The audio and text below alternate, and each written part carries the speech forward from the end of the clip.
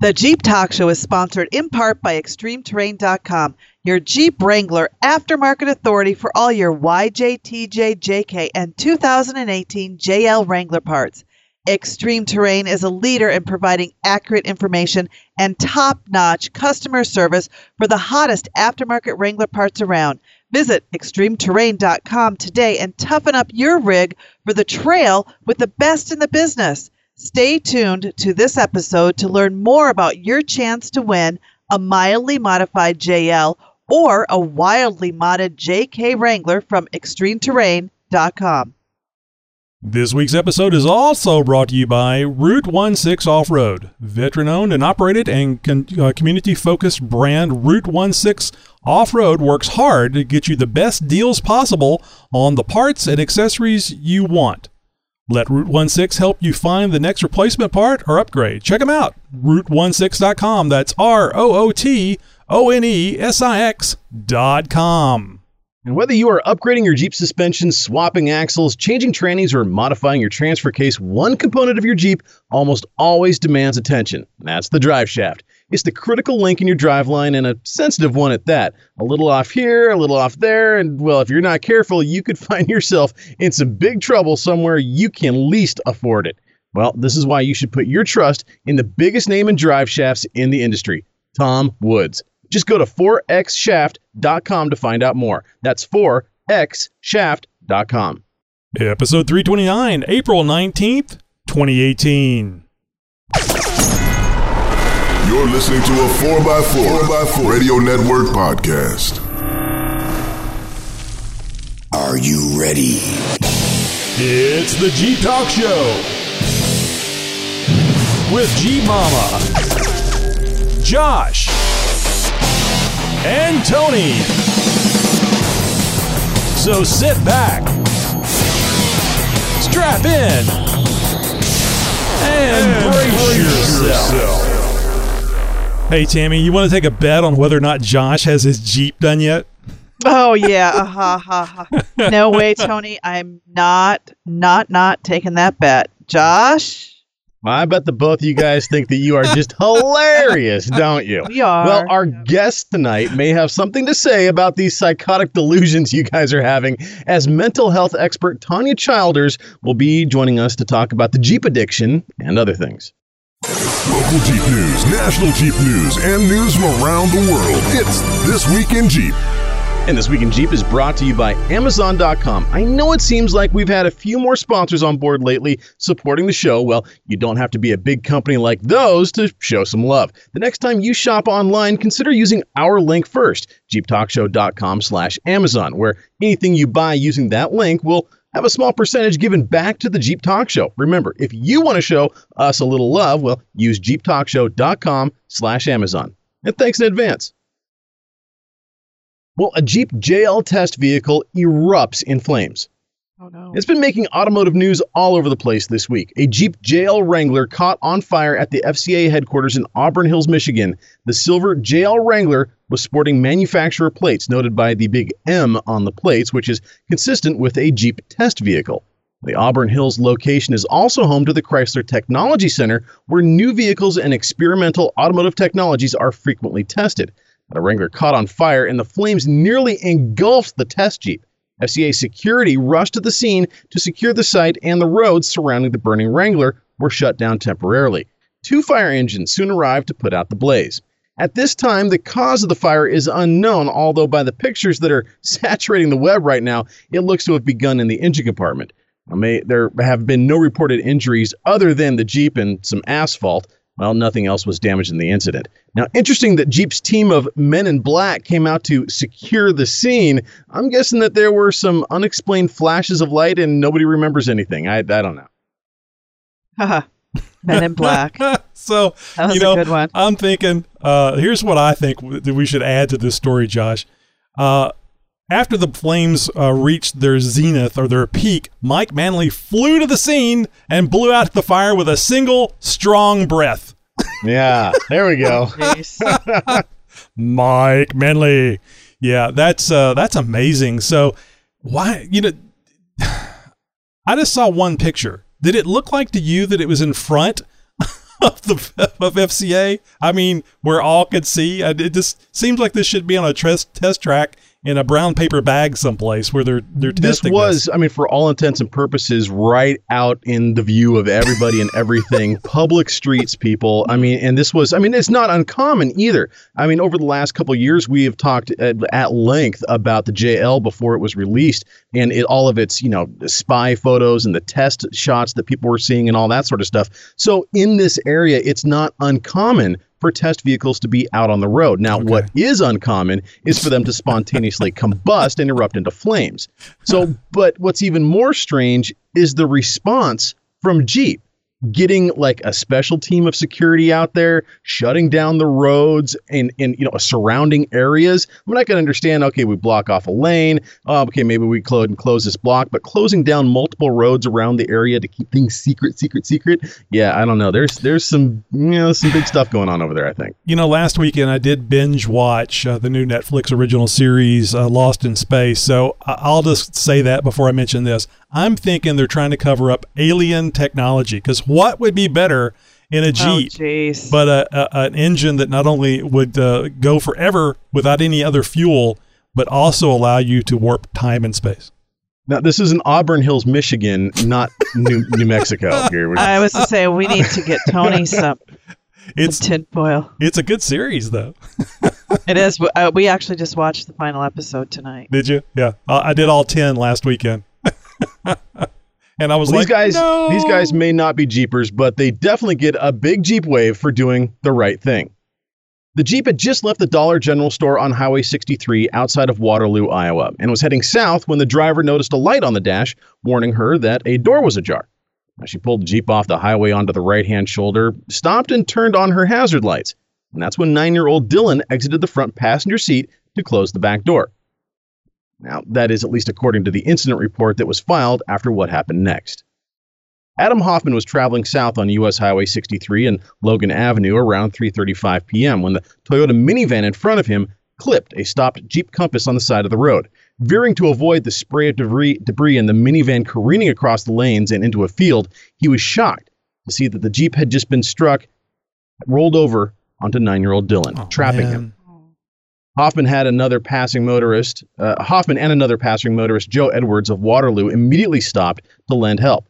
When Joe ran up to the scene, he realized what had happened. "We got to get this off of him," he said. Joe and Adam ran over and pushed the Jeep with their bare hands back onto its wheels, freeing the young boy. "We just tipped the vehicle back up and then called 911, Edwards said. "We pushed it up and got it uprighted," Hoffman said. "I just had to put my mind to it. It was what we had to do. We just got after it and got it done," he said. Hoffman talked to the boy to keep him engaged until medics arrived. Now, Dylan's alive. He's fine. He suffered deep facial lacerations, but no serious injuries, according to the incident report, thankfully.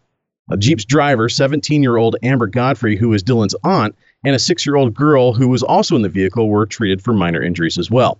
Now, the minivan driver, Mary Eibling, who's 33, of Denver, had a minor wrist injury and planned to go to the hospital by private vehicle and is cooperating with police. I would just like to say, take this opportunity to say, if you ever see any sort of a stalled vehicle or even anything, kind of emergency vehicle on the side, it doesn't even have to be an emergency vehicle. It's just a good idea to move over. Slow down, move over a lane, give them a wide berth, give them a little bit of room. They made it a law here in Oregon recently that if there is any emergency vehicle on the side of the road, you have to slow down to 35 miles an hour, even on the freeway, or give them a full lane of clearance by moving over to the next available lane. And that is a law now. And I think that it might be time to initiate these kind of laws in other states, especially when things like this keep happening. Well, two things. First off, in the great state of Texas, we also have a law that was maybe it's 2, maybe 5 years old, where you have to, similar to the Oregon thing, where you have to move over, give them a full lane's width of clearance, or slow down 5 miles per hour. So it's not the 35 that you guys have, but, and of course I could be misremembering. Now, I'll say this, especially for a 17-year-old driver that may not have thought about this. The door is ajar. It's not a hatch that is loose at 14,000 feet and you're about to decompress the cabin and everybody may die from asphyxiation. Easy for me to say. Don't pull over to the side of the highway. take the exit. Pull into a gas station. Pull into a Walmart. Pull in someplace where you're less likely to have people hit you at a high rate of speed. I don't know what it is, Josh, Tammy, where people, they steer with their eyes. So when they see something, the steering wheel turns towards what they're looking at. You definitely see this at people that are drunk, which is a question I have about this lady, the 33-year-old you were talking about, Josh, but I guess you would have mentioned that if you knew. But move to an area where it is very safe. Don't just pull over to the side of the highway. Sometimes you don't have a choice. I understand, but they certainly had a choice in this case. Yeah, what Tony's talking about is an affliction that happens very commonly when behind the wheel or operating any kind of a motorized vehicle. I mean, this includes motorcycles, especially motorcycles. And the term is called target fixation. Mm-hmm. And it's just when you look at something and you start going towards it. And it's subconscious. It's just a sort of a motor function that you naturally will do. The body follows where the head points, generally. And obviously, a lot of people have, broken themselves of this habit or have the mindfulness to kind of be aware of what's happening as they're driving and whatnot. And this person just sort of, lost that mindfulness and kind of got caught up in the moment of what they were seeing, a vehicle on the side of the road. And next thing they know, their vehicle is over the line and clipping it. And it's just, it's just one of those arguments, for, moving over, slowing down, that sort of thing. So thankfully, this person wasn't drunk and thankfully nobody was severely injured. But things definitely could have gone very far south very quickly. And thankfully, to the quick action of two innocent bystanders who weren't Jeepers, but definitely stepped in to do the right thing, these guys get a big salute and a big wave. Well, damn it, they could be for their fast actions. They should be Jeepers, and they should have a winch on their Jeep for next time. Well, hey, if you have a news tip or you have a response to any one of our stories, make sure to let us know by phone or by email. We'd love to hear from you. Just head over to jeeptalkshow.com/contact to find out how. Well, we're going to continue tonight with Steve's Finding Trails. This will be part 6. So, Steve, and make sure you get your maps ready. If you don't, hit pause and get those maps that Steve told you about ready so you can follow along. Tammy, that means you too. Yep, I got it ready. Hi, this is Steve, 4.3LXJ, with another Jeep trip and continuing in our series on how to find places to wheel. And if you haven't downloaded your maps from our series before, I urge you to go back and listen to those and download your maps and join us as we continue on this, which means you're going to need to replay these things as you're looking at your computer at home. So today, I'd like to continue looking at the Wentworth Springs Quadrangle, and I'd like you to go to frame number 5 of your National Geographic maps. And this is the map that has the famous Rubicon Trail on it. You can find out how to get to this trail from a lot of different sources, and you can find just a map of the trail from a lot of different sources. This is easy information to get, but I want to take a look at this trail on this map for a reason, because there's some things you need to know about roads and stuff. First off, we need to look at road designations. You can find places on usgs.gov where it's got all the markings for, the legends for all these maps. It's not on every map. It's on some maps. For instance, the full map that you get from usgs.gov has a legend at the bottom. The National Geographic maps don't, so we need to go over this. If we go down to the bottom of the map here, just east or to the right of Loon Lake, you'll notice that there is a pink 2-lined road that goes into Loon Lake, or it's also called Pleasant Lake. And these 2 solid lines means it's a real nice road. You'll also notice that there's places on these maps where you've got solid lines that are just as wide as these 2 pink lines. Those are paved roads. And then you get a red and white dashed wide line, and those are like major highways and stuff. What we're doing here is we're looking at to see there's a gradient of types of roads, and the map symbols tell you what those gradients are. I want to look at the Rubicon Trail today because there's an important feature of these maps. If you really want to find the gnarly, good, challenging Jeep trails, that this is one of the things that you study your maps for. If you go up about 1.5 sections from the bottom, you'll see a dashed line that comes from the left. That's the original Rubicon County Road, and it shows it as a road there. And then as you get about a little over 2 miles over, right about to the section line there on the east side of section 34, it turns into a solid black dashed line, and that means it's a trail. They consider it a trail. And in fact, it's labeled Jeep Trail. But you notice what it says right there? Little Sluice Box. That's the famous Little Sluice on the Rubicon Trail. And if you keep following that line, you come to one that says Big Sluice Box. And then you come down to Buck Island Lake, and you'll see there that it may even fade out.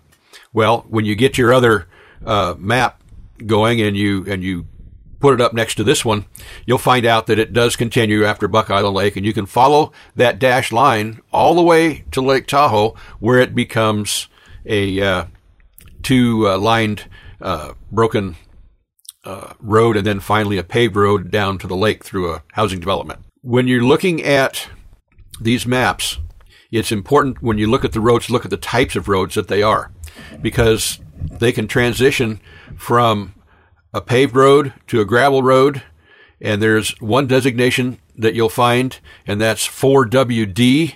Those are rough roads where you may not necessarily need four-wheel drive, but you're not going to drive your Subaru on those because the rocks are too big and the ruts are too deep and stuff like that. And the roads marked 4WD, they can be negotiated with a two-wheel drive pickup, but four-wheel drive makes good insurance, and those kinds of roads are good for a novice wheeler, and you get a chance to try your rig out, and you get a chance to see some country you wouldn't normally see. There are areas in the Sierras where there's a lot of these roads that are marked 4WD, and it's not a place you want to take your car, but it's a great place to take a Jeep. And then you'll find a number of roads that go from the two dashed lines parallel to each other down to the single. That means that it's going to be very, very challenging, and if you're looking for a challenge and looking for the cool places to take your Jeep, those are the ones to look for. The Rubicon Trail is a good example of how that happens. You'll also notice here, up on the right side in section 30, there's another one of those roads that fades out from a regular road and becomes a Jeep trail. And this trail intersects the Rubicon, and I'm not sure if that trail is still open. That's something that I need to explore personally, and I'm going to do that one of these days on my bucket list also. So for now, I'll leave you with this information, and we hope to see you on the trail. The 4x4 Radio Network. And the 4x4 Radio Network has something for every off-road enthusiast, so be sure to tell a friend, would you? No matter what they drive, they're sure to find something to love at 4x4radionetwork.com. The 4x4 podcast is there, Center Steer podcast, Trail Chasers podcast, and our newest member, the On the Trail podcast. They all have a ton of free content to listen to and to share. That's 4x4radionetwork.com. Hey guys, Super Croc here. So, calling to you from the shop where it's at balmy 40 degrees with the heater on. Yay!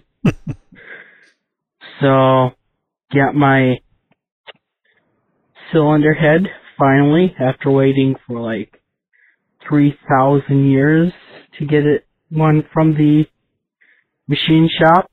Well, turns out mine had a crack in it. Of course. So, had to order. I went through a couple, I guess, to get mine. So, like, 3 weeks. And got it together. It went together fairly well. Except, you gotta remember to line up the dowels on the intake manifold. Oh, yeah. Also, I bought one of those super new bangled vacuum coolant filler things, and I was hoping to try it out, and got it all put back together so he could, and tried getting a vacuum. Couldn't get a vacuum. Yeah. That sucks. So then we tried pressurizing the system, and couldn't build up any pressure either. And when we tried pumping it, my brother said, "Oh yeah, it sounds like it's coming from the back of the head." So it must be just a small He didn't have something, or the maybe it sensor just in. needs coolant to do it. So, okay, start filling with coolant.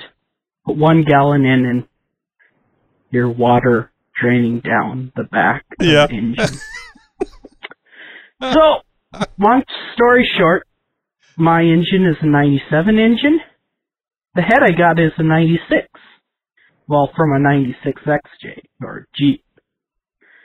And there's one difference between them. The 96 had a second coolant temperature sensor. You are correct, in the rear sir. of it. So we had a nice probably 3/8 inch hole there. Yeah. Great for a simp That sensor. was fun. Oh, gee, I knew what was coming. I've read about it. I've never even seen one that had the port in the back for the second temperature sensor. Josh, do you know off the top of your head why they use 2 temperature sensors on the pre-97s? So the 96 was kind of a weird year. You were coming out of the old 95, 94, the post Renix pre late model high output style, engines, and there was this hybrid of stuff happening that was going on. You had these combinations of the 97 to 2001 technology coming in, and they're still trying to, use up a lot of that 95, 96 stuff. So you had this like 96 and a half XJ. And some of them, just the wiring was an absolute mess. Some of them don't. You could have 2 96s within a month apart, made at the same plant, and they could be completely different. And so it's just 96 is one of those years. Some people absolutely love them. Some people absolutely hate them. Here's one reason why. I guess if the 96 was the only thing you ever had, or you spent a lot of time working on it and you got used to the quirks, it'd be fine. But I still don't know why they had two simp sensors. I knew it at one time, and I can't remember what it is. But yeah, they had one on the front on the thermostat housing, and then they had one on the rear in that place where all the water was coming out for Super Croc. I gotta take to task this machine shop, man. I mean, if Croc went to this place and they told him, okay, here's this Jeep head, here's the true. the vehicle that was that came off of, you'd think that they would have not given him a head with an extra hole in it, knowing that, hey, this is for a year prior or a couple years prior. So I don't know. I gotta fault the machine shop a little bit for this one. Well, I mean, they could have just put a plug in it, right? I mean, Exactly. that's all you got to do. Very easy. So even if they wanted to use that same head, put a plug in it before you give it to your customer. So who knows? Maybe he took the plug out during his sleep. You never can tell about Super Croc. Maybe. It could happen. Shut up and listen. Shut up. So shut up. You don't shut up. Shut up, Shane. Hey, shut up and listen. It's time for Wrangler talk. It's time for G-Mama.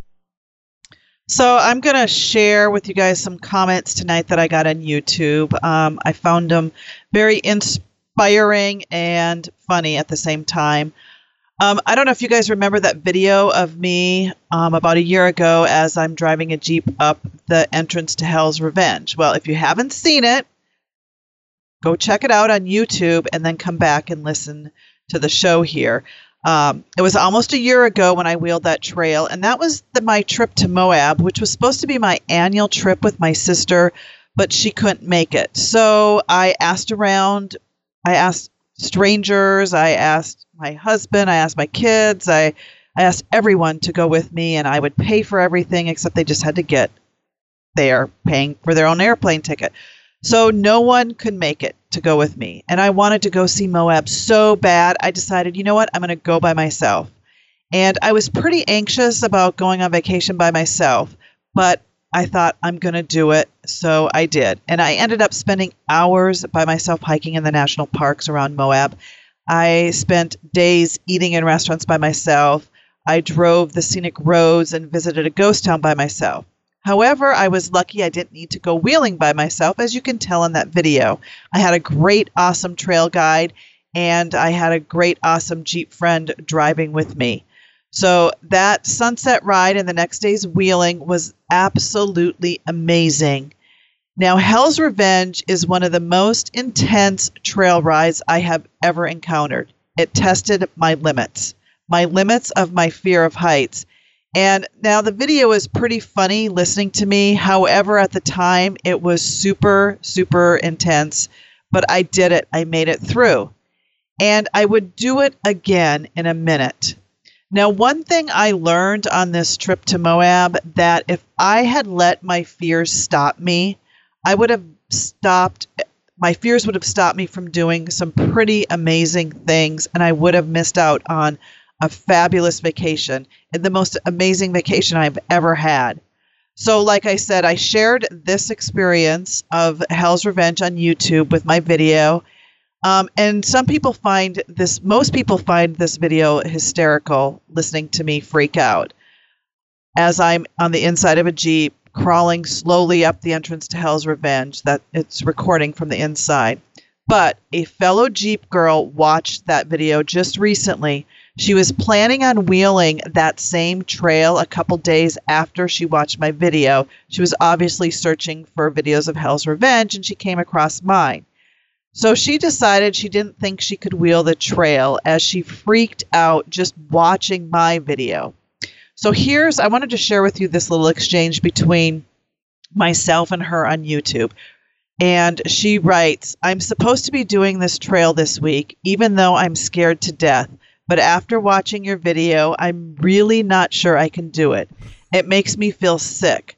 I almost feel like crying just watching you do it. Awesome that you did, but I don't know if I can." So I responded to her, "You can do it. It's not a hard trail at all. I'm afraid of heights. I can't even go on a ladder. You can do it. I know you can. Please don't let my video stop you. I would do this trail again in a heartbeat." So a couple days later, I hear back from her, and she's like, "Well, I did it. My husband drove his new Ford Raptor, and we made it. My worries had almost made him call off the trip himself. I put some doubts in his head, even though it was part of the reason we'd come to Moab. And well, I'm glad we did it because it made him happy. Unlike you, I won't be doing this again. It was crazy scary, and for me, a once-in-a-lifetime experience. Thank you for your encouragement, and keep having great adventures." So I responded back, "I'm so glad you did it. It is crazy scary. I said the same thing at the end of the trail when I rode it, but give it a few months, you will want to do it again." And she said, "I'll take your word for it, but I seriously doubt it." But my point is, don't let your fears stop you. You can have amazing experiences if you just do it. Oh, Tammy, stopping people from going off-road since 1985. Yeah. I would have felt horrible if she didn't do it. And people have to understand, too, I'm very verbal when I'm out on the trails, and I keep pushing through. I'm not scared enough I almost was scared enough. I don't know if I could have done that without Charlene, but you just got to keep pushing through. Hundreds of people have gone on that trail and haven't fallen off, knock on wood, the side of the fin. But yeah. Anyway, I just wanted to share. Well, Tammy, my generally loving and supportive nature, I think I would have responded with, "Oh my God, no, you should have taken a Jeep. You're lucky you didn't die taking a Ford Raptor." Yeah. Actually, my guide, KL, he took Avalanche. Oh, really? Yeah, on fins and things, which is pretty similar. And he got that Avalanche through a stock Avalanche. You know, that is pretty brave considering the name, being up on a slope hill. Oopsie. Hey, you rolled that Avalanche down Moab? Yeah, well, you should have saw that coming. That's great. I'm glad that they went and did it. I would agree with you, Tammy. I would have felt horrible if they didn't go. God. Yeah, just because of my video. Hey, folks, coming up later in the show, stay tuned for Nikki G, because it's an exciting yes, exciting stuff comes out of his mouth. You never know what it's going to be, a 90 degree or 180 or 360 plus another 90. You never know what direction he's going to go. All right. Well, you guys may or may not know this, but we are on the Amazon Echo. And we're not going to use the name. It's the name that must not be spoken. Otherwise, it triggers all the echoes in your house. So we put together Alexa, play opera, volume 99. I was just going to say, Alexa, play AC/DC, Shook Me All Night Long. All complaints and letters need to go to. So anyway, it is really just as easy as going to your app, the A-Word app, and do a search for the Jeep Talk Show, and then just enable that skill, and then you'll be able to do something like this. Alexa, ask the Jeep Talk Show to play the latest episode. Welcome. You can listen to all the episodes of Jeep Talk Show, a Jeep podcast, including new episodes, as they are released. For now, you'll start with the most recent episode, but you can change by skipping forward or backward. You can even say how many episodes you'd like to skip. So if you've been trying to get your 99-year-old grandmother into Jeeping and you want her to listen to this wonderful podcast, but it just can't quite explain how to listen to the podcast, load the app, and do all these other things, just tell her to tell Alexa to play the latest episode of the Jeep Talk Show. And then have your 99-year-old grandmother call into the show because we want to hear from her. Absolutely. See if Tammy scared her off of Moab as well. Probably. Well, if we haven't scared the rest of you off, we encourage you guys to leave us a review. We just absolutely love hearing your guys' comments about us and constructive criticism as well. If you guys, something to take us to task on, well, by all means, we'd love to hear from you. And of course, you can do that by any number of ways. If you can find us online, you can pretty much find a way to leave us a review. iTunes, YouTube, even Facebook. You can all leave us a review. We'd love those 5-star reviews, by the way. And of course, you can leave us a comment. And somebody did that this week, in fact. Anybody want to give me a hand on the name? I was just going to say, I've been doing some thinking about this. I'm thinking E. Curry Luke. All right, we'll go with that. Anyways, they gave us a 5-star review and says, awesome Jeep podcast. This podcast is one of the best podcasts I have found. Each week, Tony, Josh, and Tammy cover the latest Jeep news, product reviews, guest interviews, and plenty of whatnot. Great job, guys. By the way, my 2 Jeeps are colors Flame Red and Hyper Green. Hyper Green? I think you got to change your blinker for that. I think that's probably the problem you're having with that Hyper Flash. Great review. Thank you so much. Love the whatnot. I missed that whenever I posted that into the show notes. Advanced Adapters, this is Clyde. How can I help you? Clyde, buddy! It's Tony from the Jeep Talk Show. Yes, sir. How can I help you? Come on, Clyde. You remember me. I called you a few weeks ago. Last week. Oh, really? It seems like 2, but at least you do remember. Your transfer case is still being built, Mr. McElroy. Clyde, call me Tony. Clyde? Yes, Tony. Was there something else that I can help you with other than telling you that your Atlas 2-speed is still on schedule for the 5 to 6 weeks that it takes to build? Come on, Clyde, buddy. We're old friends at this point. And after all, I do have my own show. Tony, it's a podcast. Everyone has a podcast. We are giving the same excellent customer service we're known for, the same customer service we give everyone. Well, okay, but you can't blame a guy for trying. By the way, how'd you like the show? Have you been binge listening? I'm sorry, Mr. McElroy. Tony. Tony, I have another call coming in. Please check back with us anytime except if it has to do with the Atlas being available sooner. We will contact you if the due date changes. Oh, so the due date could change? Could it be sooner? No, not really. Look, it's just something we tell people, okay? I'm sorry, I have to go. Okay, well, thanks. Everybody's got a podcast. Impatient, Tony. It's expensive, Tammy. It's all bright and shiny, and I want to paint it red and put it in my Jeep.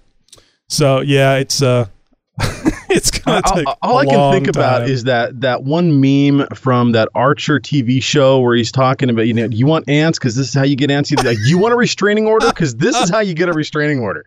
Oh, they're answering the questions. That's all I care about. Everybody's got a podcast. Oh, geez. Funny guys over there at Advanced Adapters. Tom Woods has been doing only 4-wheel drive shafts, and slip yoke eliminators for 20 years. As an American-owned, operated company, they provide solutions trusted by the weekend wheeler all the way to the rock-crushing rigs at King of the Hammers.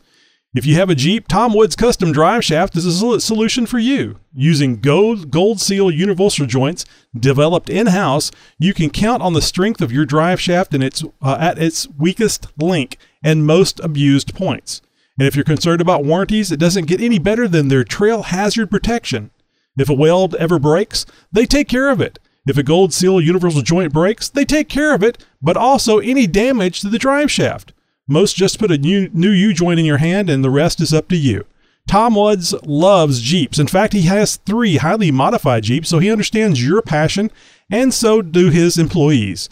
Tom Woods Custom Drive Shafts are always shipped complete, balanced, greased, and ready to install. With their 1310 series CV type drive shafts, they send reduced head bolts for ease of installation and a service tool for re-greasing the center pivot point on the CV. They pay attention to the finest details so that you are less likely to experience a problem. If you've ever dropped a drive shaft, you know how important this is. When Tom Woods started his company 20 years ago, he wanted 2 things: to have the best product he could provide and to feed his family. He has accomplished both and more. When you research custom drive shafts, Tom Woods Custom Drive Shafts comes up time and time again. Trust them with one of the most critical parts of your driveline. Visit Tom Woods Custom Drive Shafts today. Just go to 4xshaft.com. That's a 4, the letter X, and then shaft.com. You got tech questions? Boy, do I ever. We have answers. Oh, that's good, because It's Tech Talk with Jeep Talk. Yahoo! We're going to get into troubleshooting a no-start issue. A no-start condition on your Jeep or really any engine is usually caused by a lack of fuel or a lack of spark or a lack of air. And this last one usually just generally falls into engine compression or lack thereof. Now, knowing that the cause of the problem lies in just one of these 3 specific areas will help you figure out what tests you need to perform to find out what's causing your Jeep not to start. Now, I want to share some of the most basic insights and tips that will help you narrow down your troubleshooting efforts. Before I jump into the specifics of what causes a no-start condition, I want to clarify the difference between 2 common terms you may hear come up as you diagnose the problem on your Jeep. Now, the 2 conditions are cranks but does not start condition. In this type of condition, you turn the key and the engine in your Jeep cranks and turns over, but it doesn't start or run. Usual suspects that can cause this type of problem are a bad fuel pump, bad crank sensor, bad ignition coil if your Jeep is distributor equipped, etc. Now, in the event that nothing is happening, well, you may have what is called a does not crank condition. Now, this means that the engine is not cranking when you turn the key to start it. In other words, the engine doesn't turn over at all. This is usually due to a bad starter motor, bad battery, bad ignition switch, bad neutral safety switch, or the engine is just plain and simply locked up. Now, as I mentioned earlier, if your Jeep isn't starting, it's because it's missing one of 3 basic things, either air, fuel, or spark. It's as simple as this. Now, I know you might be oversimplifying it all, but knowing that only one of these 3 things is missing really helps put the problem into perspective. Also, knowing this means that when your Jeep doesn't want to start, your diagnostic and troubleshooting efforts are now directed and focused at finding out which one of these 3 things is missing and not simply asking the next person that comes by for a jump, hoping for the best. In all honesty, troubleshooting the problem requires that you check and confirm these 3 things. 1, that all cylinders are getting spark, verified with a spark tester, which are as little as $4 on Amazon, or you can get brave and with a pair of insulated pliers, hold the clip of the spark plug of the wire near a good source of ground in the engine bay and have somebody crank the engine. You should see spark, but be careful not to hold the wire with your bare hands or uninsulated tools, as the current moving through these is enough to hurt you. Now 2, you want to check that the fuel pump is creating enough fuel pressure. The pressure test is easy, generally requiring only one connection that's easy to get to, and the gauge can be rented for free or bought for less than $20. And finally, if necessary, you will need to check the engine's health with a compression test. This too is an easy test, and the equipment can also be rented or bought for less than $40. All right, let's start with number 1, verifying spark. I mentioned you can test for spark using an inexpensive inline spark plug tester, but that's not the only thing to test for. The ignition system is the system tasked with creating and delivering spark to each of the 6 cylinders. Without spark, the engine will crank, but it won't start. In my experience, the most common ignition components to go bad are either the cap and or rotor. I know, it sounds ridiculous, but you wouldn't believe how often these are overlooked. Now, the ignition coil could also be a culprit, but far less likely. However, we can't rule out sensors either, like the crankshaft position sensor, which is also known to go out on 4-liter Jeep engines. Now, less likely, however, is the camshaft position sensor, and this is the one that's in the bottom of your distributor if your Jeep has one. Now, if you have the time, tools, and patience, all of these components can be tested in a methodical way to find out exactly what has failed, if indeed something has. Now, to do this, you'll need a multimeter at the very least, and in some cases an oscilloscope, which is not exactly something you're going to just find at Harbor Freight or Napa. But most of the time, a simple resistance or voltage test will suffice. All right, let's move on to number 2, the fuel system. This is the one responsible with supplying the engine with fuel. Now, the component that causes 99% of no-start fuel conditions is either the fuel pump or the fuel pump relay. And in some rare cases, the ASD or the automatic shutdown relay could be causing issues as well, but this too is just a relay and acts the same as the fuel pump relay, just turns things on and off. The fuel pump can be tested using a fuel pressure gauge, as I mentioned earlier, or if you want, you can play a very dangerous game of, hey, what's inside this hose, as your buddy cranks the engine. Now, either way, once you know you have gas up at the engine and in the proper pressure, it's time to move on to the third and final item, air. The components that are responsible for drawing in the air that the engine needs are the engine pistons, of course, cylinder head valves, and all the other related components like timing chain, etc., etc. Now, although rare, internal engine mechanical problems can do and may cause no-start conditions. Things like, say the engine being blown or seized up. Yeah, that might cause it not to start. But maybe it's more subtle, like a blown head gasket or a busted timing belt. Okay, obviously the list of possible things that can go wrong mechanically with the engine can get very long, go on forever, and can get very complicated. But honestly, it is very rare to see or have 2 different components go bad from 2 separate systems all at the same time. You would have to have some very, very bad luck. Now, the cool thing is that there is a lot of help out there in the Jeep community and online to help further diagnose mechanical engine problems. I just wanted to go into some very real specific procedures. I did want to go into real specific procedures for troubleshooting specific systems, but that is going to vary drastically between Jeep models and even between model years in some cases, not to mention the information is kind of dry and the procedures can get quite technical, and I'm sure I've already bored you to no end. So at least now you know that the very basics are there and, kind of what they consist of, and you'll be better informed the next time you get stuck behind a stalled Jeep on the trail that just won't start. Just thought I'd mention something real quick. I think a lot of us, maybe not you, and I'm talking to you out there in the listening land, it's a 12-volt system, so you may have it in your head that, you felt the little buzz or a little, maybe not a buzz. Some of you guys are going, ooh, really? You felt a little voltage coming through if you've put your arms over the battery or something like that, and you feel this little 12-volt thing, and you go, oh, that was kind of a shock, I guess. It's kind of very mild type thing. Now, when Josh says you're testing for spark, be careful not to get involved in that spark or the metal part of where you're testing, because the coil or coil pack ups the voltage. I think it's around 8,000 volts. Now, whenever the voltage goes real high, the current capacity, the amount of current that can be transferred through there goes way down. So it's unlikely that you would be it would stop your heart or anything like that. But that high voltage will scare the piss out of you and actually can burn you. Absolutely. So that's what he's referring to when he talks about that voltage. And if you're thinking of a 12-volt system, how bad can it be? It can be bad. The other thing you could do is work on an old TV and hit the flyback transformer, that 50,000 volts that's on there. That's a happy one to do too. So it's probably not going to be deadly, but it will get your attention. Yeah, absolutely. Now, good advice, Tony. Good advice. And of course, if you guys have anything to add, well, maybe you have a question for Tech Talk itself. Well, just jump over to jeeptalkshow.com/contact. Send us a message. I would love to hear your questions. Love hearing from you guys, and especially whenever we get corrections or additions to what we're talking about. Hello, this is Nick from Hillsboro, Oregon.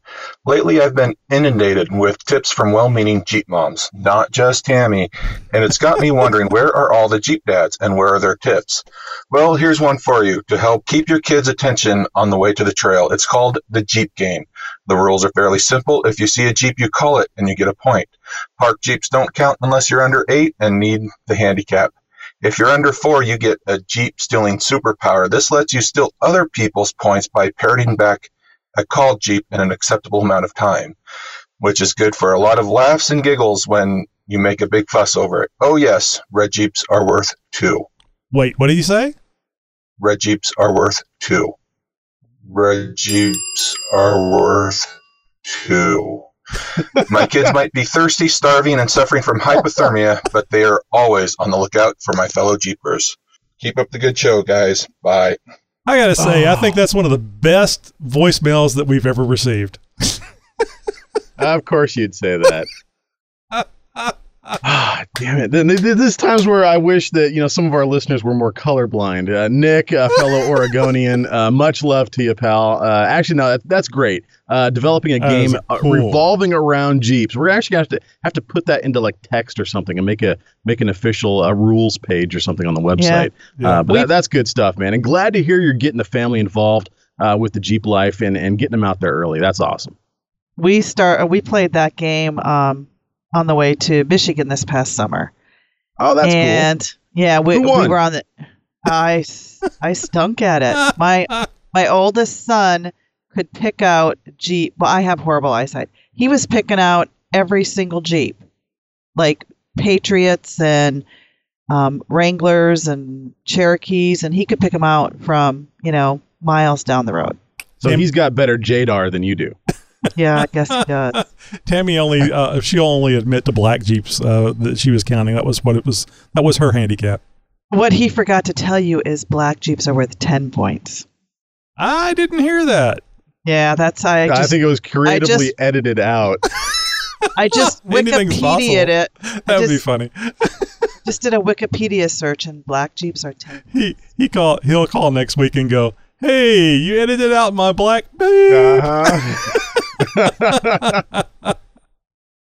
Oh, good times from Nick from Oregon. Thanks again for calling in, man.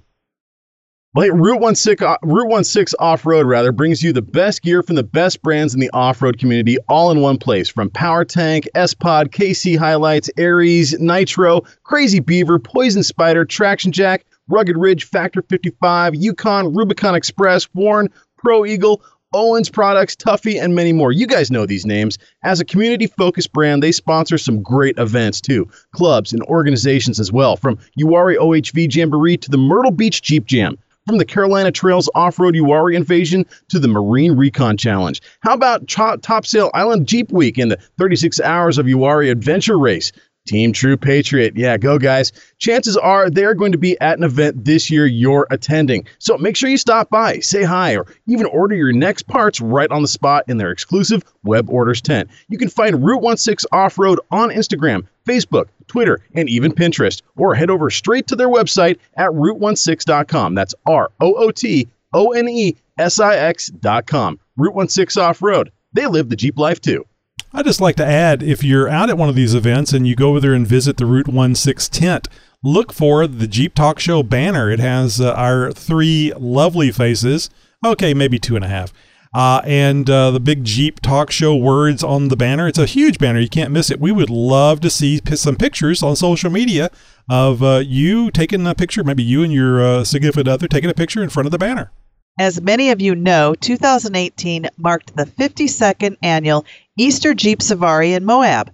It's amazing to think Jeepers have been flocking to Utah's high desert for as long as the NFL has been crowning Super Bowl champions.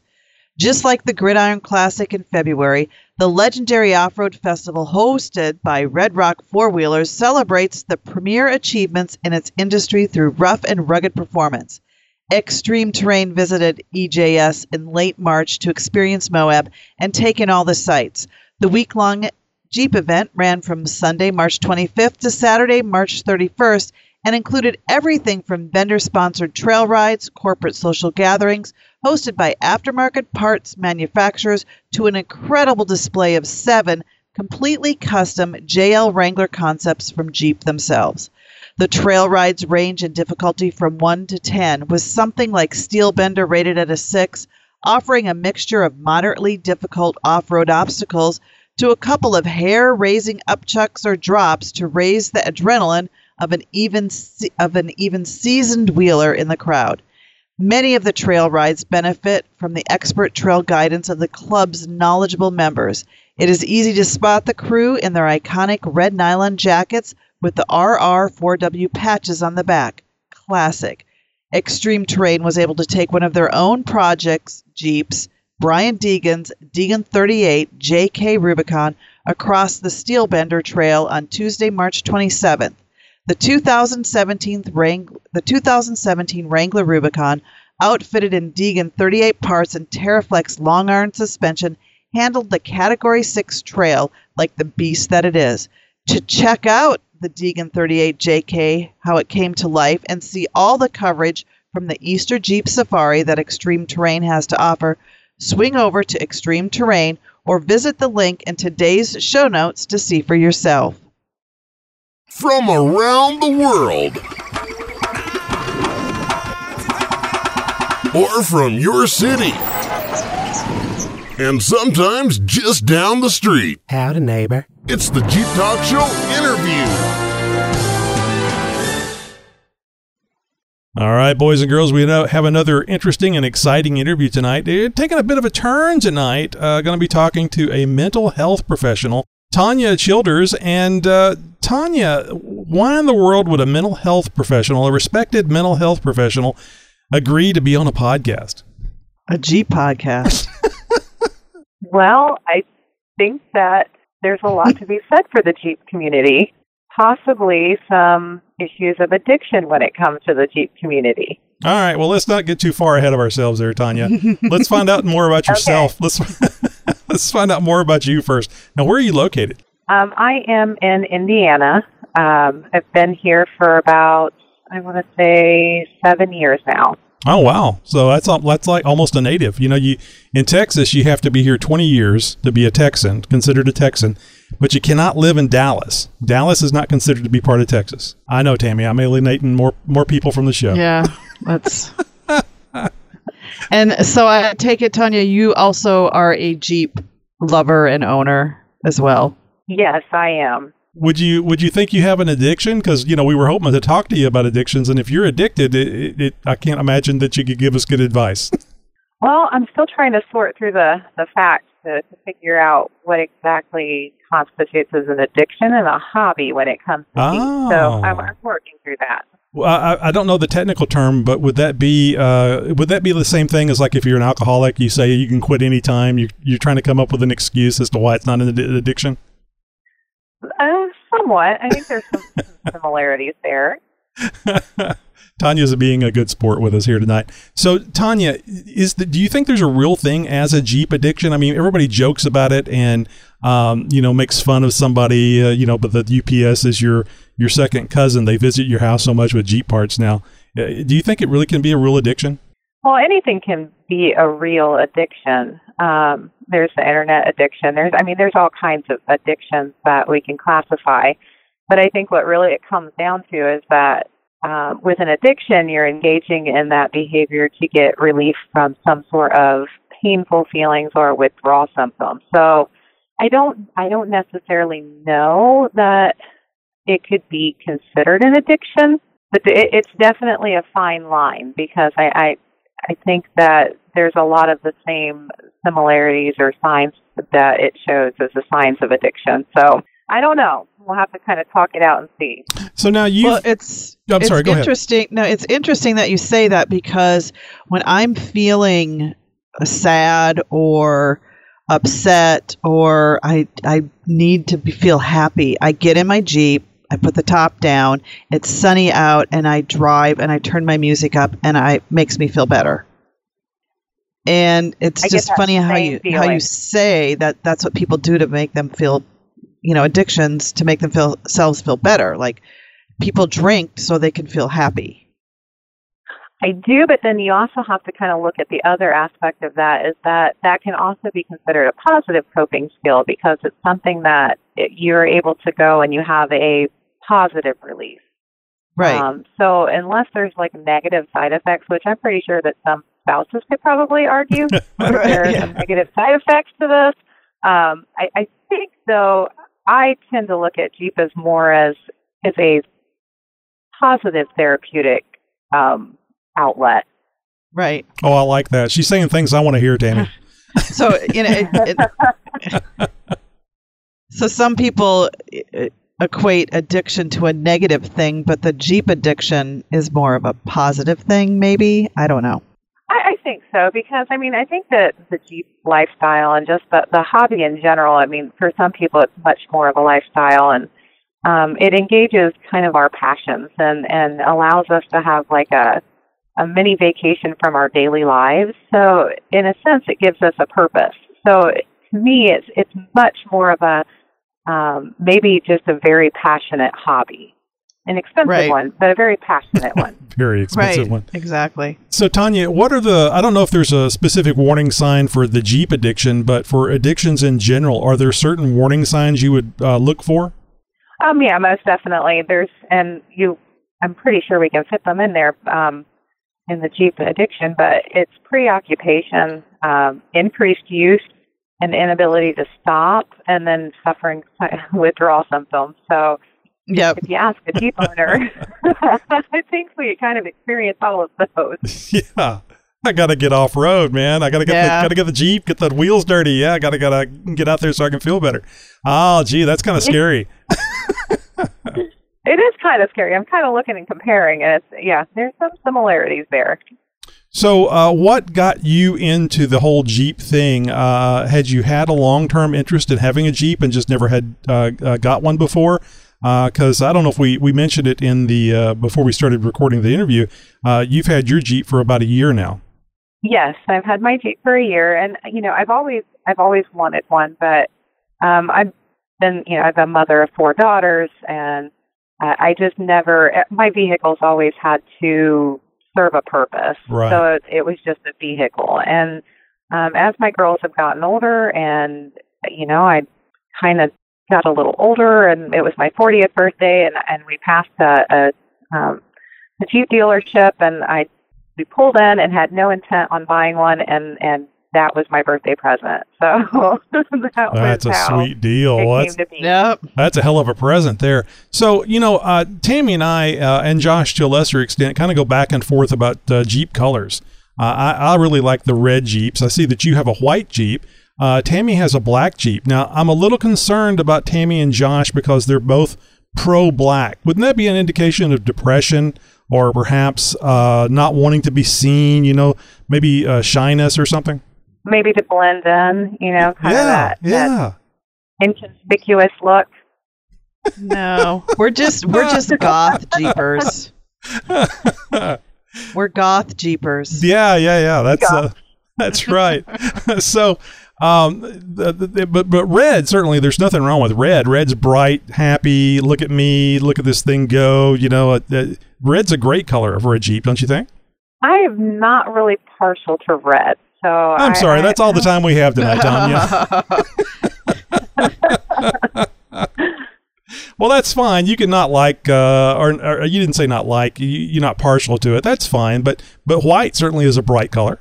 Yes, I don't know. I just like the white because you can pair it with anything. I don't know. I was just drawn to the white Jeep. That was where it was at. Right. So now, how does your significant other feel about the whole Jeeping thing? Is he into the Jeep world, or is it just living through you vicariously? He has been extremely supportive of this change in me over the past year. So he's learned how to do a whole lot of things on my Jeep because I buy things and tell him he has to put it on my Jeep. So. And I'm out there helping too, but he does, of course, he does a lot. It's been kind of a struggle, kind of that back and forth but he's definitely been there, and I couldn't do it without him.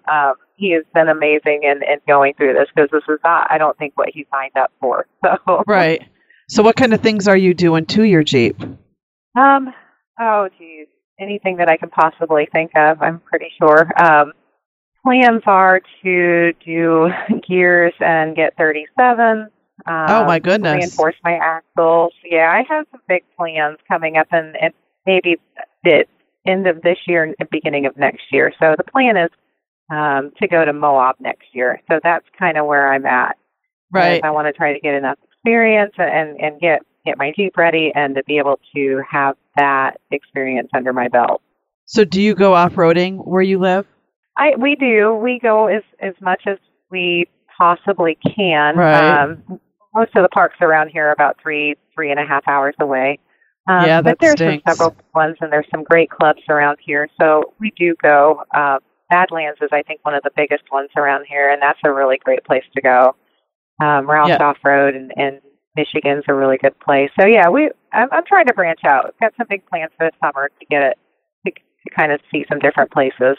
Now, do you have, most people have like their main color of their Jeep, like mine is black, and then I have accessory colors, which are purple. Are you doing that at all to your Jeep, adding, colorized things to it?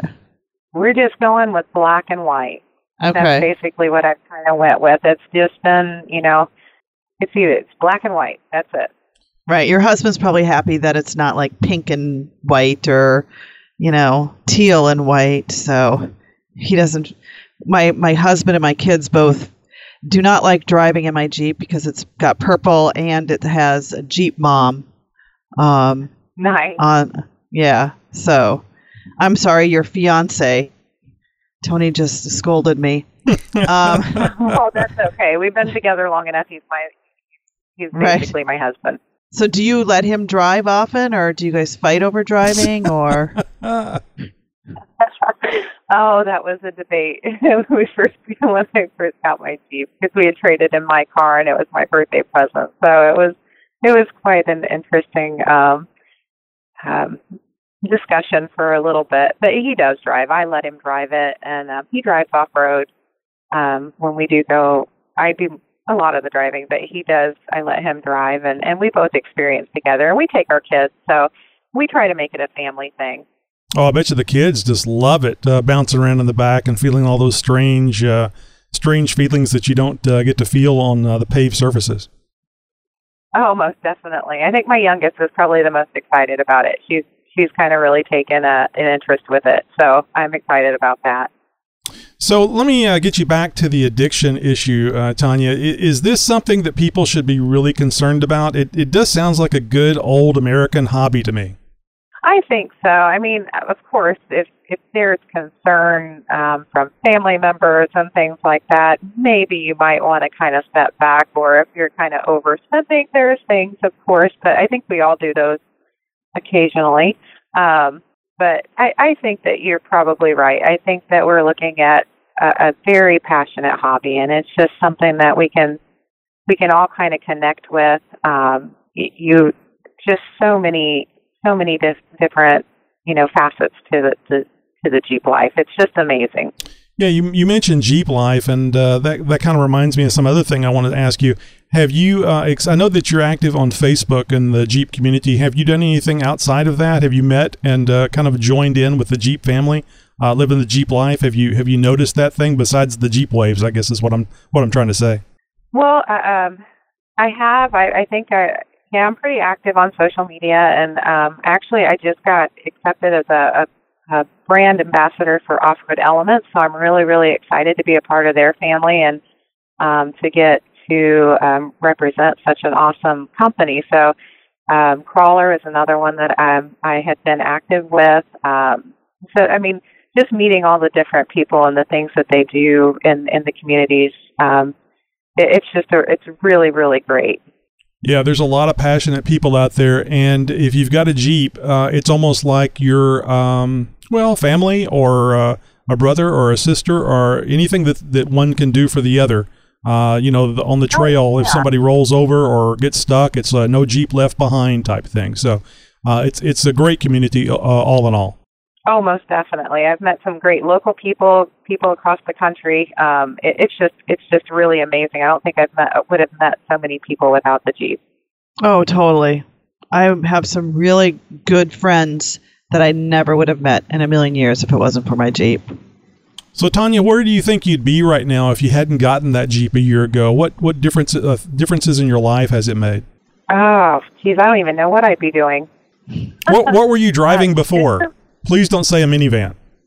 Oh, no. Actually, I think I would have had a Mustang, possibly. Yeah, I can see that. it definitely would have been one of those type, midlife crisis type cars. So, it's also called having fun. People make penis jokes about, having lifted vehicles and midlife crisis whenever you get a Jeep or a Mustang. But you got the one life, so far as we know. And damn it, I think you ought to be able to enjoy it. And if you've been responsible and raised the kids, and now it's a little more time for you, I say, what the hell? Oh, most definitely. I think that's it, too. It's just being able to recognize that you are allowed to enjoy the things that you've worked hard for. Yeah, it frustrates me when people are like, oh, yeah, that's her midlife crisis vehicle. And I'm like, no, it wasn't never that. It was, sometimes you just want to change and you need to change, whether you're, 20, 30, 40. So it's just annoying when people go that direction. Also, too, you need a little bit of a bank account to play with Jeeps and to break them and fix them. So you might want to do it when you're 20 but can't afford it. Well, right. You've got to get to a certain point in your life where you can be able to do those things and to kind of step back and make those plans, like going to Moab. That's something that I could have never done in my 20s. So, it's just a whole new world, that's for sure. Well, Tanya, we really appreciate you being here. And you know how the kids love the social media. If you'd like for some folks to contact you on social media, how would they go about finding you? What platforms are you on, and what would they look for? You can find me on Instagram, and that's Sugar Magnolia -JKU. And I also have a Facebook page just for my Jeep, and it's Jeep Envy. Oh, and I just remembered there was a set of pictures that you did. I remember one in particular, but I think there was a whole set of them, 2 or 3 at least, that you had posted with I think it was a Willys Jeep, or at least something that was of the looked as of the Willys era. And you were dressed in 1940s style with hairdo and makeup, the bright red lipstick. How did that come about? Was it just something that you wanted to do? I mean, I know you're into photography. Was it something along those lines, or was it maybe one of your followers that said, "Hey, can you take me some sexy 40s pictures"? No, not at all. Actually, it was my Halloween costume. And I had my daughters. Since we were already dressed up, I had her take a few pictures. So it really wasn't all that planned. I thought they turned out very well. What was the Jeep? I can't remember right now if it was an actual 1940s Jeep or not. No, it was my Jeep. It was just my Jeep. It was one of the first ones. I just wanted a picture with my Jeep, and so my daughter offered to go ahead and take some for me. That's interesting. I didn't realize it was a Halloween costume. That worked out really well. You need to find somebody with a Willys Jeep and do it again. That would be fun. That would be much more authentic. Well, I think it worked, because the only thing I remembered is how you were dressed up and how you looked. I didn't even remember the Jeep, so I think it worked out just fine. That works. Well, thank you for having me, and I've definitely enjoyed it, and I've appreciated getting to talk to you guys. Now, for the guests that are going to be coming up in future weeks, you had mentioned about being nervous. How was it? Isn't it just a phone call? Isn't it just talking on the phone? Yeah, it was just like talking on the phone. I don't think it was as bad as I thought. well, see that? You people that want to be a guest and you're holding off. Tanya was nervous about this, and it was fine. All right, Tanya, have a great night. Thank you very much. Thanks, Tanya. Thank you very much. Hey, big thanks again to Tanya Childers for proving that we're all madly stricken with an incurable mental condition. It's so true. That would be me. It's so true. Well, hey guys, do you have an idea for a guest? We'd love to hear what you have to offer us, or maybe you want to be a guest on the Jeep Talk Show. That's right. You could get on the show for an interview. Just go to jeeptalkshow.com/contact and share your idea for our next great guest. It could be you. The Jeep Talk Show. It's not about us. It's about you, the listeners. It's Tim from Torrance. Hey, Jeepers. This is Rob, San Antonio, Texas. Hey, guys. It's Cody with TrailChasers.net with another grand adventure. Hey, guys. This is Cody from Indiana. Yoo-hoo! Hello, Jeep Talk Show crew. This is FJ Rick. Hi, guys. This is Joe. If a turtle doesn't have a shell, is he naked or homeless? Hey, guys. This is Ron out in Arizona. Hey, what's up? Jeep Talk Show. This is Jason, Oregon Trail Off-Road. Hi, this is Jake from California, and I'm sitting here eating pork rinds for breakfast. Hey, this is PA Jeep Freak. Hey, Tony, Josh, Tammy, it's XJ Jake calling.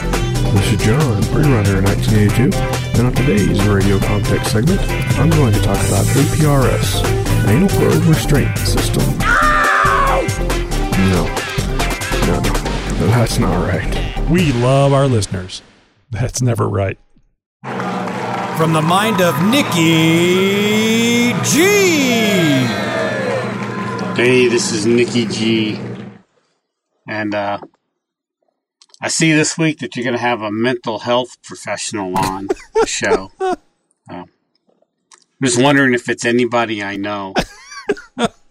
Anyhow, I've had a rough week this week. My house was infested with ghosts and I don't know what you call demons, maybe. But anyhow, supernatural beings. Let's go with that. House was infested with supernatural beings. So I had to hire a priest to perform an exorcism. But I forgot to pay the bill. And now my house has been repossessed. Oh, no. All right, boys and girls. I'll chat at you later. Oh. You have a good one. Bye. The only one that can get close to the bad jokes that I tell all the time. There's only one man. And you just heard him. Linda Blair did a movie called Repossessed. It was a grade D movie. She actually did the movie called Repossessed. It's hilarious. You can't make this stuff up. Okay, class, it's time for a review. Let's check it out. Check it out. It's time for Jeep Mama's product review. Yeah, what is it and why do I want it? Yeah, Tammy, what is it and why do we want it? Well, this is going to be, and I have one of these, the Midland 75-822 40-channel CB Way radio. Now, I want to preface this by saying, and please, nobody tell my husband I said this. Uh-oh. Promise. You got to promise. So when I was first trying to decide to get a CB radio, I was insisting on getting the old-fashioned, I call it the old-fashioned kind, like how my dad had, the kind of CB radio you had in the 70s and 80s. 23-channel tube radios, D104 microphone.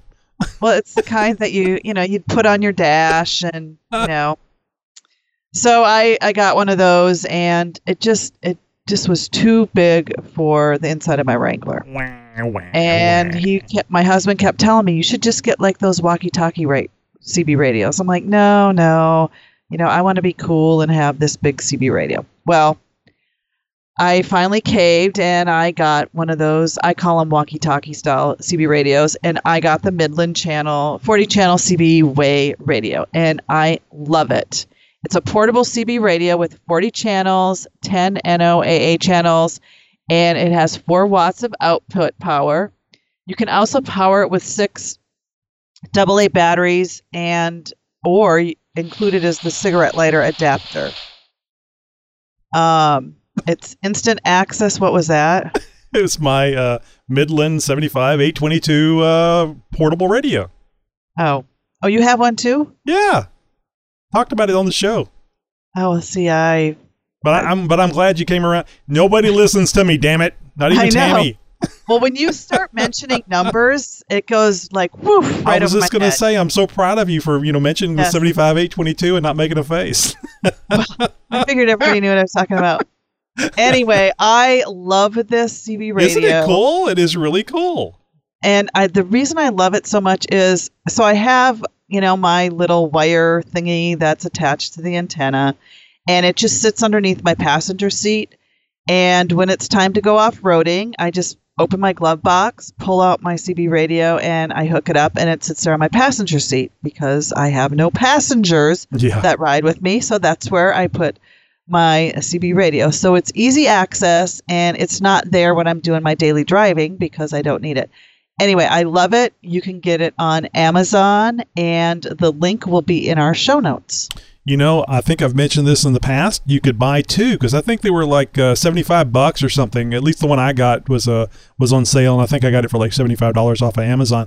But you could buy 2, and then your spotter you could just hand it to your spotter, and they Right. could actually talk to you, or they could hear you. I don't know if that's a benefit or not. But of course, when you could scream obscenities back at them on yours, that might be good for them. Right, but you shouldn't be using it when you're driving. When you're off road? Well, when you're on an obstacle. Oh, Two okay. hands on the wheel, Tony. Rookies.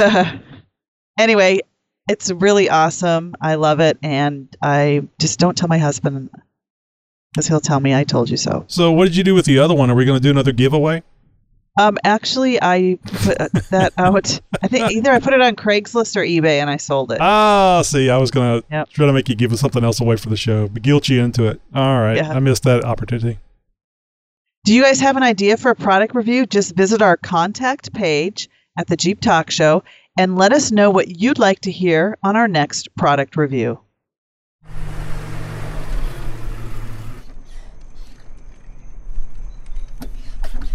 Looking forward to spring. Oh, I know. I wish winter would go away. Oh, I bet I you hope guys it falls are. on a weekend this year. Yeah. It is freezing here. Got up to 82, I think, here today. Yeah, shut up. We actually had a decent little bit of sunbreak out here today, and it was actually quite pleasant. So I can't complain. Actually, the weather has been really, really nice here. It had a cold front come through. It dropped the temperatures down.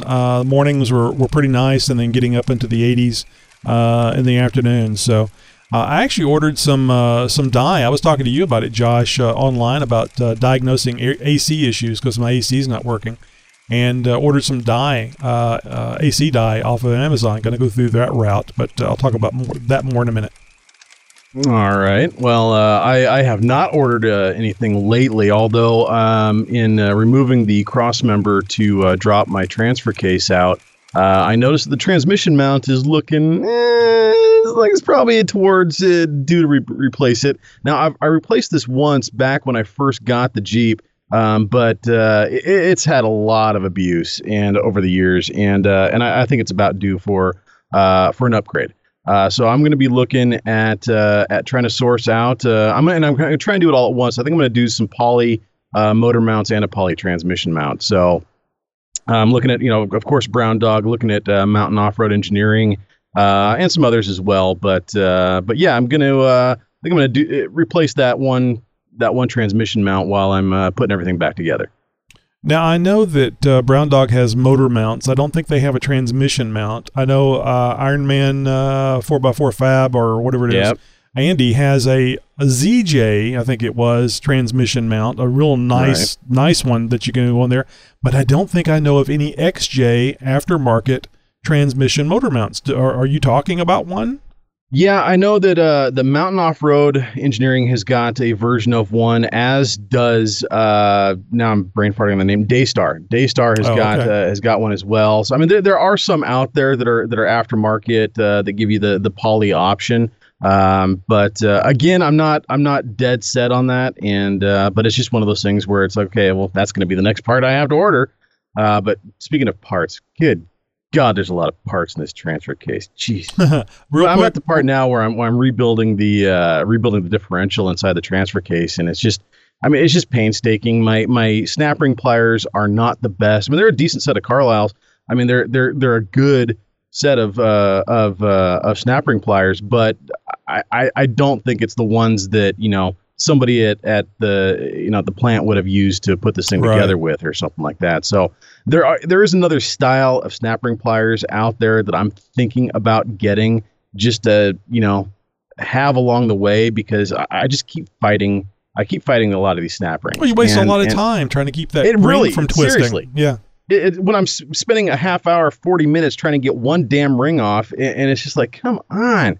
This shouldn't take me more than a few hours sitting down and but it's just I'm fighting every step of the way. You got to have good tools. It doesn't help either. I've got these instructions from Novak that, I mean, they're not very good. I'm going to be brutally honest here, Novak. I love you guys and everything, but your directions just are not good.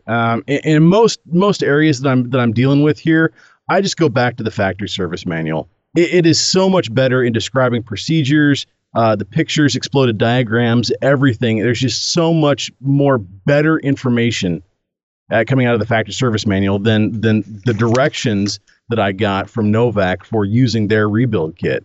Now, a lot of the stuff in here, I think it's just that they have, in-house experts that this is all they've ever done is transfer cases and transmissions. And these are, high-end transmission techs, basically, that are writing this stuff up. And if any of you are ever familiar, I mean, it almost reads like the old Chrysler turbo encabulator, thing that went around for years and years and years. If you guys don't know what the turbo encabulator is, it's a device to measure inverse reactive current in unilateral phase detractors with a display of percent realization. Its operation is very simple. It's based on the principle of power generation by the modal interaction of magnoreluctance and a capacitive directance. The turbo encabulator negates the relative motion of conventional conductors and fluxes. You guys know all about this sort of stuff. Technical people aren't always technical writers. So it sounds like to me it's a bunch of BS is what it is. The turbo encabulator is something that doesn't exist. And if you guys want a good chuckle, head over to YouTube and just type in Chrysler turbo encabulator, and the videos that will pop up will be good for a good laugh. But no, I could almost do better without the instructions, honestly. I'm just using these as reference at this point because I just go back to the factory service manual. Now, I'm sure I was just surprised you even looked at the directions. I know. I was just going to say, I'm in shock. What is it that you're getting from that? Because, I know I got a problem with my 242, a reoccurring problem, and I have not read anything, and perhaps this is why. But what is it that you're looking at? Well, a lot of it is okay. You're going to be reusing this thrust washer, but you're not reusing this thrust washer. You're going to be pulling this part out of this bag and not out of this bag. But make sure the parts, do this for I mean. The rebuild, I didn't buy just a chain. I bought an entire master rebuild kit for the NV242. Yeah, I did too. So it has everything in it.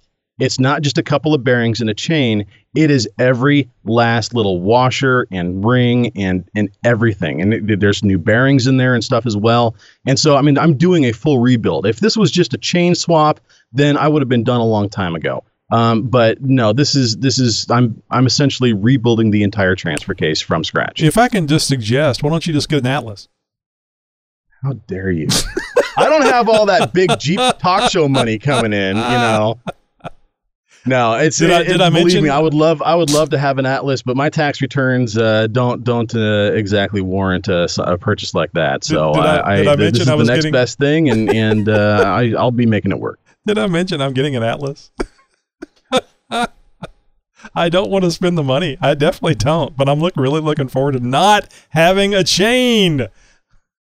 All right, Tammy, I just want to mention something here really quick. I noticed the placement of your a multitude of Jeep badges of honor on your Jeep is reminiscent of those little exhaust ports that people were putting on their cars on the sides. For a turbo, not a turbocharger, a supercharger where it had the exhaust ports on the side. The way you arranged them, it just looks like ports coming out of the engine. I had no idea.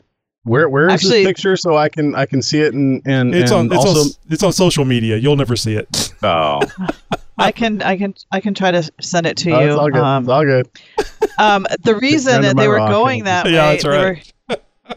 The reason they were going that way is because I had the big Jeep Talk Show sticker on at the time. So I couldn't go down. You don't now? At the time? No, what? It's now no longer there? No, because... Where's that fired thing you always say, Josh? I have the Jeep Talk Show stickers that... She's getting nervous. The ones that I bought. The smaller ones. Back middle. It said Jeep Tyke Show. It said Jeep Tyke Show. Well, who tore the sticker when they were putting on there? You were probably sticking angry again. Yeah, I guess. It wasn't purple, so I know. Right. Speaking of badges, I'm hosting my first ever trail ride this Saturday. What? Yes, it's Jeep Mama's Badge of Honor Trail Ride, and it's this Saturday. So far, I have 6 Jeeps going. And and we're going to go to Flagpole in Virginia. It's the Flagpole Trail.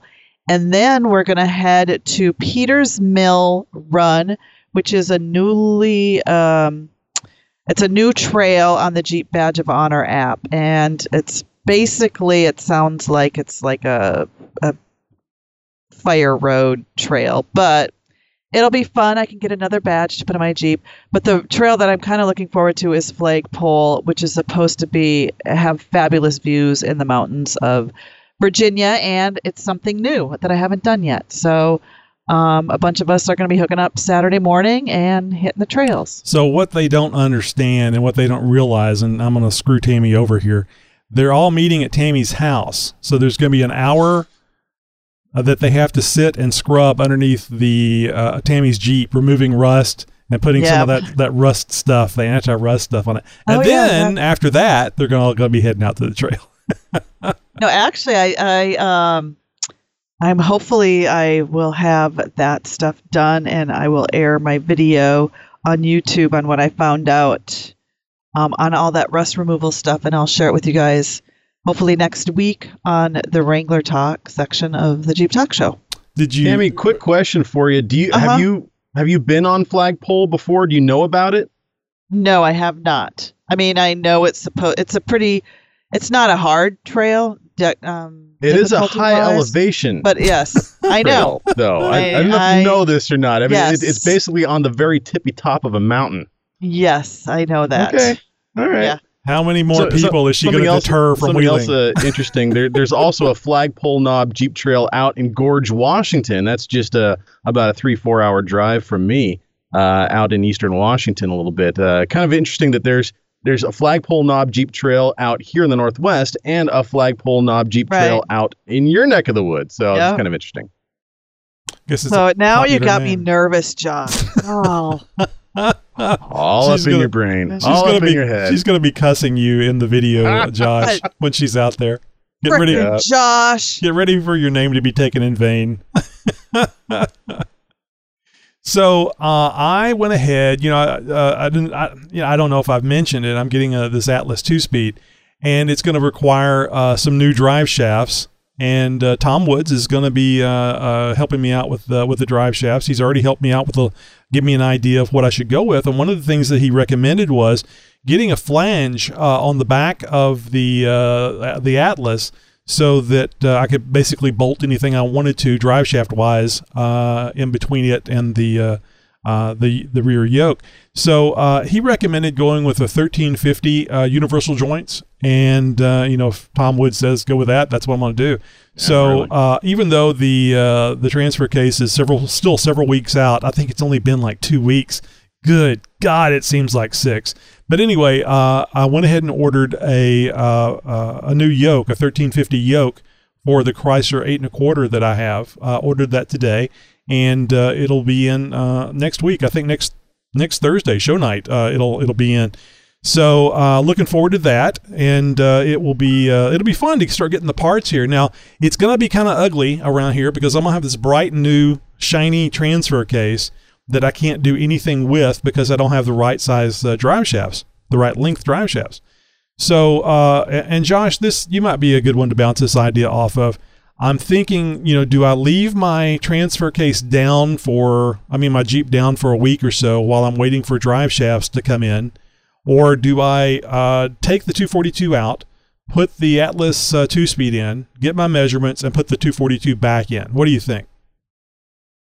I mean, if it were me, I would not want to be out of my Jeep for as little as possible. Right.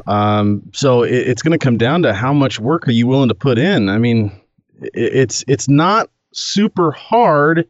It's just time consuming, and you got to have a couple of jacks with you, one to support the engine and the oil pan, and the other one to kind of support the transfer case while you kind of jack it up into position. I mean, you can kind of get it up on your back, kind of get on your back and kind of push it up there from your belly and whatnot. But, I mean, I don't know. It's if you want to go through the work, you'll definitely have your Jeep back in running order. But, man, that's a lot of transfer case work on and off. So you think it'd be better just to put the transfer case in, get the measurements, and than wait on it. I mean, I can drive the TJ. I just hate putting my wife out with not having a vehicle to drive. My daughters have vehicles, so there's always something, but I just hate keep taking her vehicle. Now, when I say better, I don't know if that it would be better. It's just less work. You know what I'm saying? Right. If you got the gumption to do it, I'd say go for it, man. But you're that essentially 3 transfer case installs. Yeah, no, there's no gumption here. Well, you're gonna have to chug yourself one of those Rock Stars or Red Bulls or something like that, and just buckle down and get to it. Otherwise, I think. I suppose the other option would be to rent a car for a week or so. But that would cost him more money. Are you kidding? No. Well, apparently he's made of it. So yeah.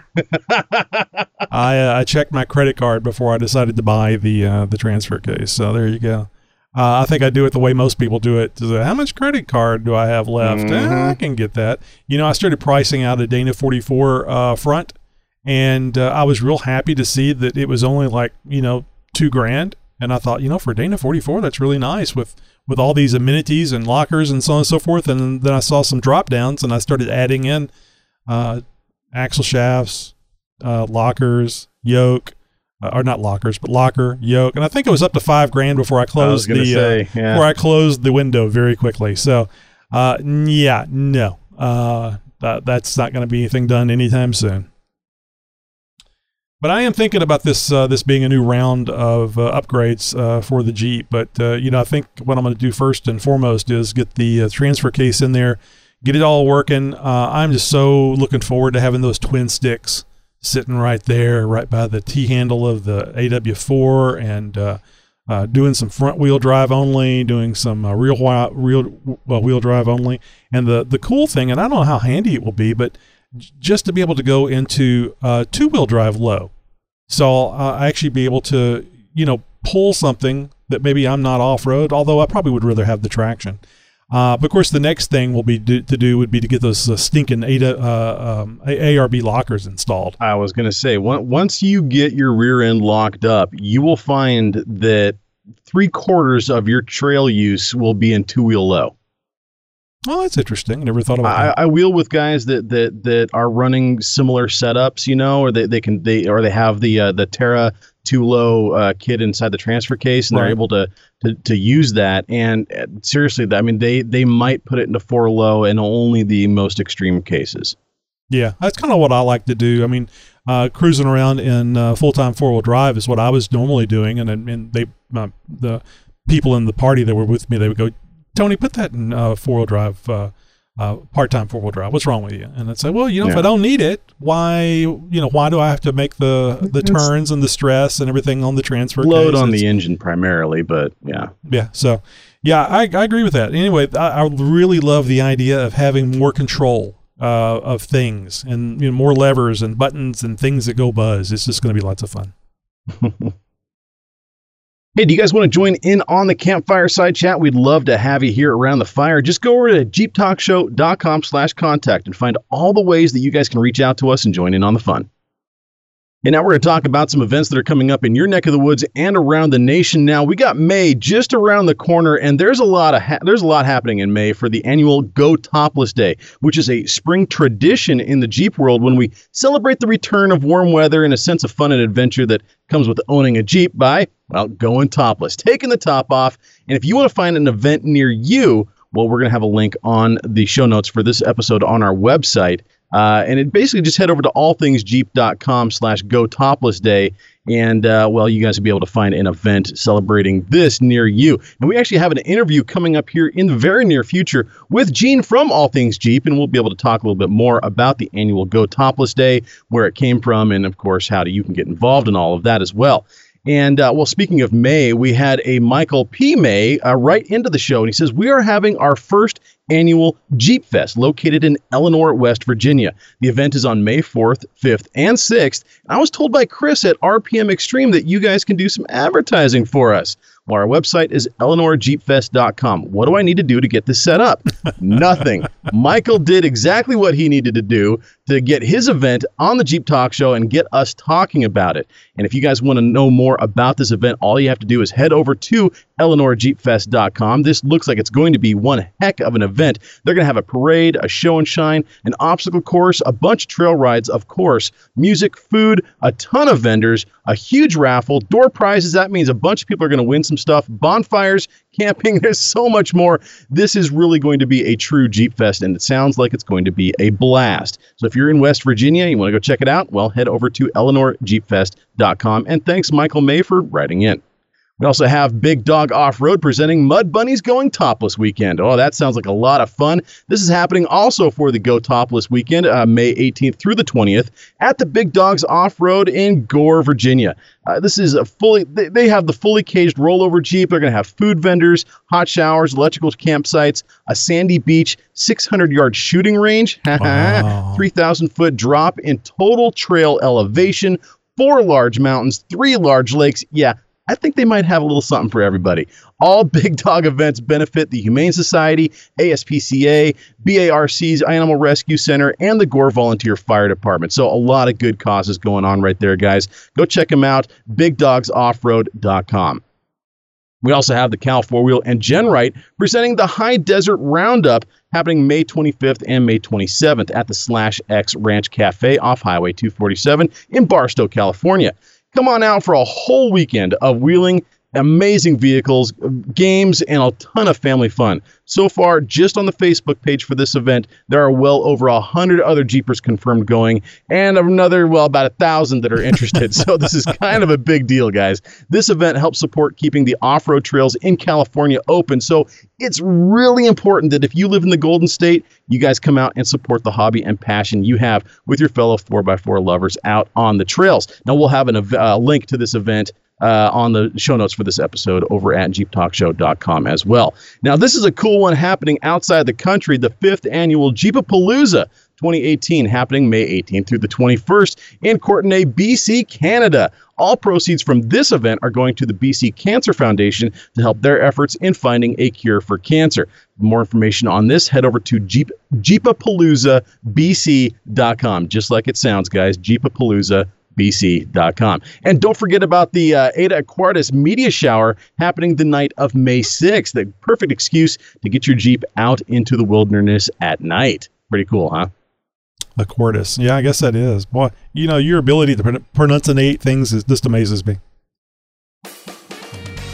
Hey, do you guys know of an off-road event coming up? We'd love to hear from you. Shoot us an email with some details. Have you been to a Jeep event recently? Well, you got to tell us how it went. Just go over to our contact page at jeeptalkshow.com/contact and find out all the ways you can reach out to us. Hey, folks, and don't forget to follow me along in my Jeep journey at my blog on www.jeepmama.com. And for professional voiceover services, well, if you need a voice for your product or your business, check me out over at thevoiceofjosh.com.